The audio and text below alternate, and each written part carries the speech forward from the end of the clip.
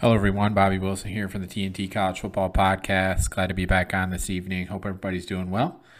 If you're listening to this, you're listening to my next installment in my college football breakdown series, continuing to break down all 133 teams at the FBS level. And in this segment, I will be continuing with the Ohio Bobcats, who last season went 10-4 and 7-1 in the MAC. A tremendous turnaround for Ohio, as they had a 7-win improvement from the 2021 season. Started the year off 0-1 in conference and then won 7 in a row to win the MAC East before losing to Toledo in the conference title game. They turned around and won their bowl game in an exciting fashion, come from behind victory in overtime in the Arizona Bowl over Wyoming. And they return the MAC Offensive Player of the Year in quarterback Curtis Rourke. And then they return the MAC Freshman of the Year in running back Shai Bangora. So really, really good pieces here on this team. An opportunity to do something big. They haven't won the conference in a very, very, very long time. So an opportunity for them to do something special this year. And I really think that they have a real shot to do this. It's been since 1968. Excuse me. And just a great football team that they have returning here. And something that I'm looking forward to watching is how they progress this season. Diving into the breakdown now, the Bobcats play at Peden Stadium, which seats 24,000. Beautiful stadium, has a very scenic view. I have not been there, but one I'm looking forward to getting to in the near future.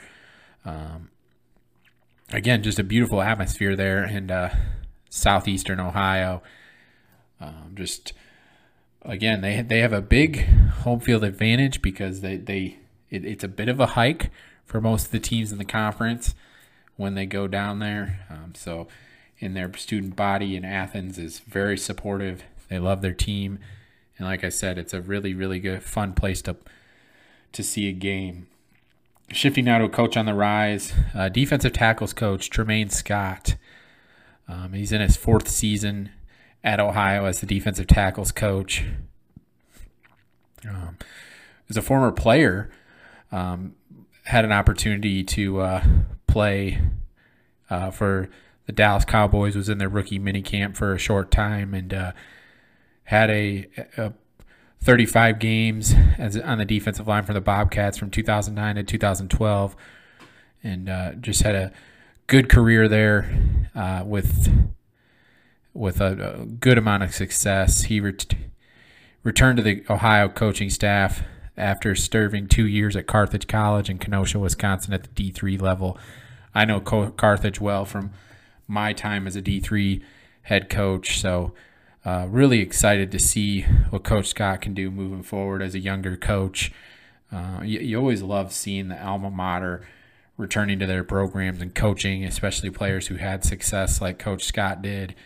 And I think it's going to be great moving forward to see what he can do.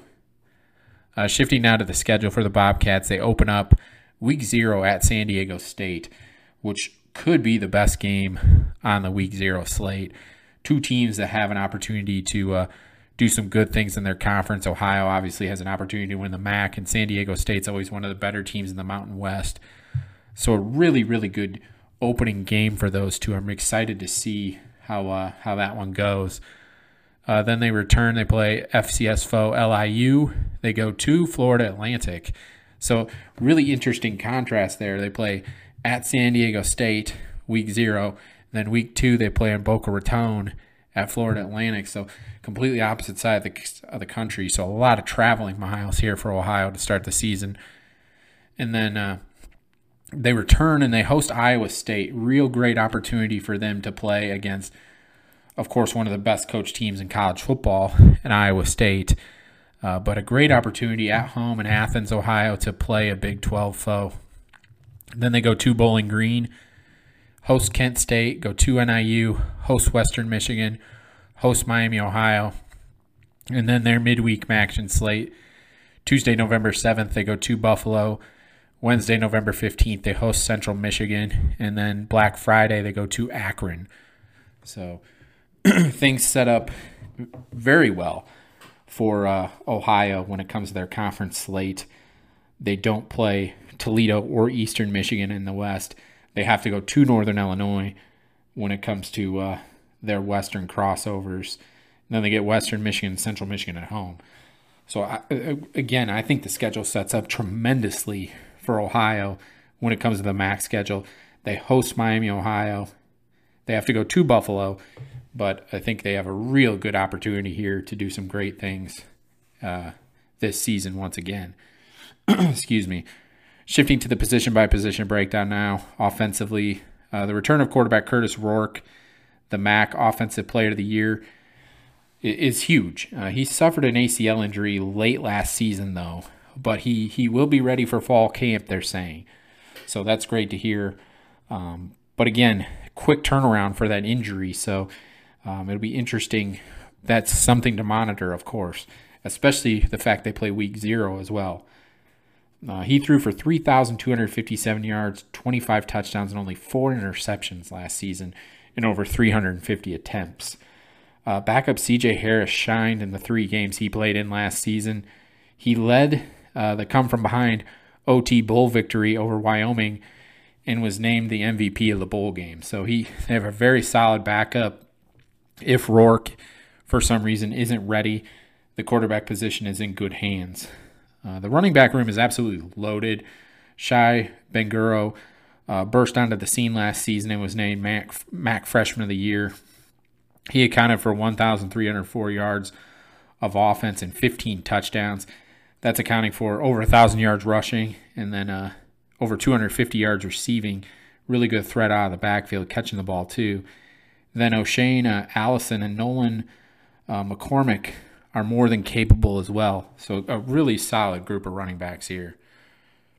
The receiving core returns wide receiver Sam Wiglis, who had 877 yards last season and was first-team All-MAC.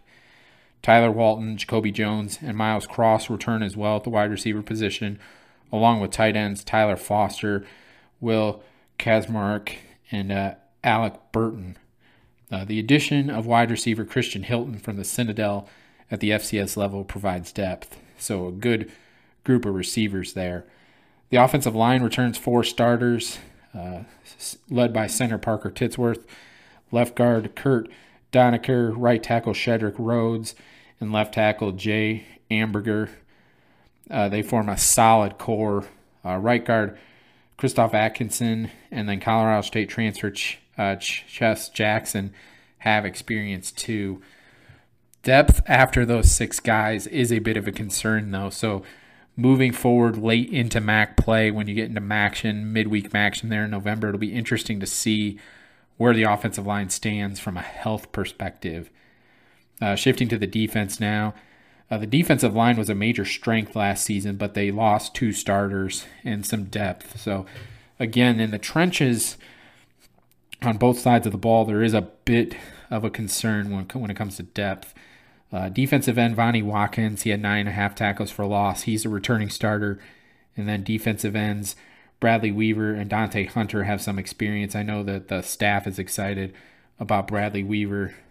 Defensive tackles Rayon Briol, Braylon Henderson, and Rodney Matthews. He's the other returning starter there, have experience as so there is some experience there, but again, 2 starters return and the depth is a little questionable.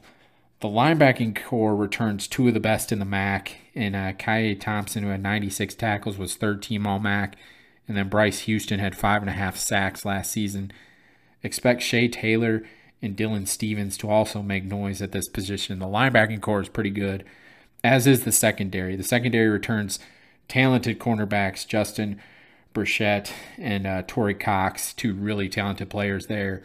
And then cornerback Romaine Paradis also has seen plenty of action. The safety position is a bit less experienced, where Austin Browley, Adonis Williams, and Holy Cross transfer Walter Reynolds will play big roles.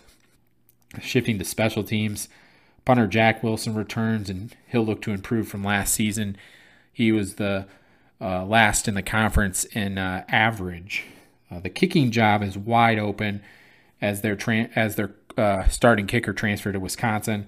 So they could see a true freshman starter at kicker, but that battle will last well into camp. Final analysis now. This is my opinion on the Bobcats heading into the season. The Bobcats saw a 7-win turnaround last season, and with everything back, are a real threat to win the MAC. Looking at the offense, could be a very, very productive season for them. This is an intelligent football team, and they play hard. This staff is doing a great job, and they know what they're doing. I think at face value, this is the best team in the MAC because they know their roles, they know what to do, and they do it. And they execute. They're extremely intelligent. They execute at a high level. Now, there's teams with more talent than them, potentially, but this is overall the best team because of what they do, their scheme. It fits perfectly with the guys that they have, and the guys that they have run it to perfection, and they know what they're doing. They get the job done. And I think at the end of the day, or I shouldn't say I think, at the end of the day, that's what matters. Just go execute and do your stuff the right way, and 9 times out of 10, you're going to get the victory. And Ohio reaped those rewards last season, and they could very well do it again this year. Again, there are some concerns with depth in the trenches, both offensively and defensively, but there's plenty of talent. The linebackers are talented. The secondary should be good. And then offensively, they're loaded. 2 talented quarterbacks. You return the MAC Offensive Player of the Year, MAC Freshman of the Year, running back. You turn a first-team all-conference wide receiver. This is a really good group. And like I said, that MAC schedule sets up very, very nicely for them moving forward. So I'm excited to see what the Ohio Bobcats can do this year. And maybe this is the year they break the streak and win the MAC conference. So hope you enjoyed this breakdown. Love doing these. One of the favorite things I get to do every year. Please like, subscribe if you ever listen to the podcast, and give the podcast Twitter account a follow at TNT College Foot 1.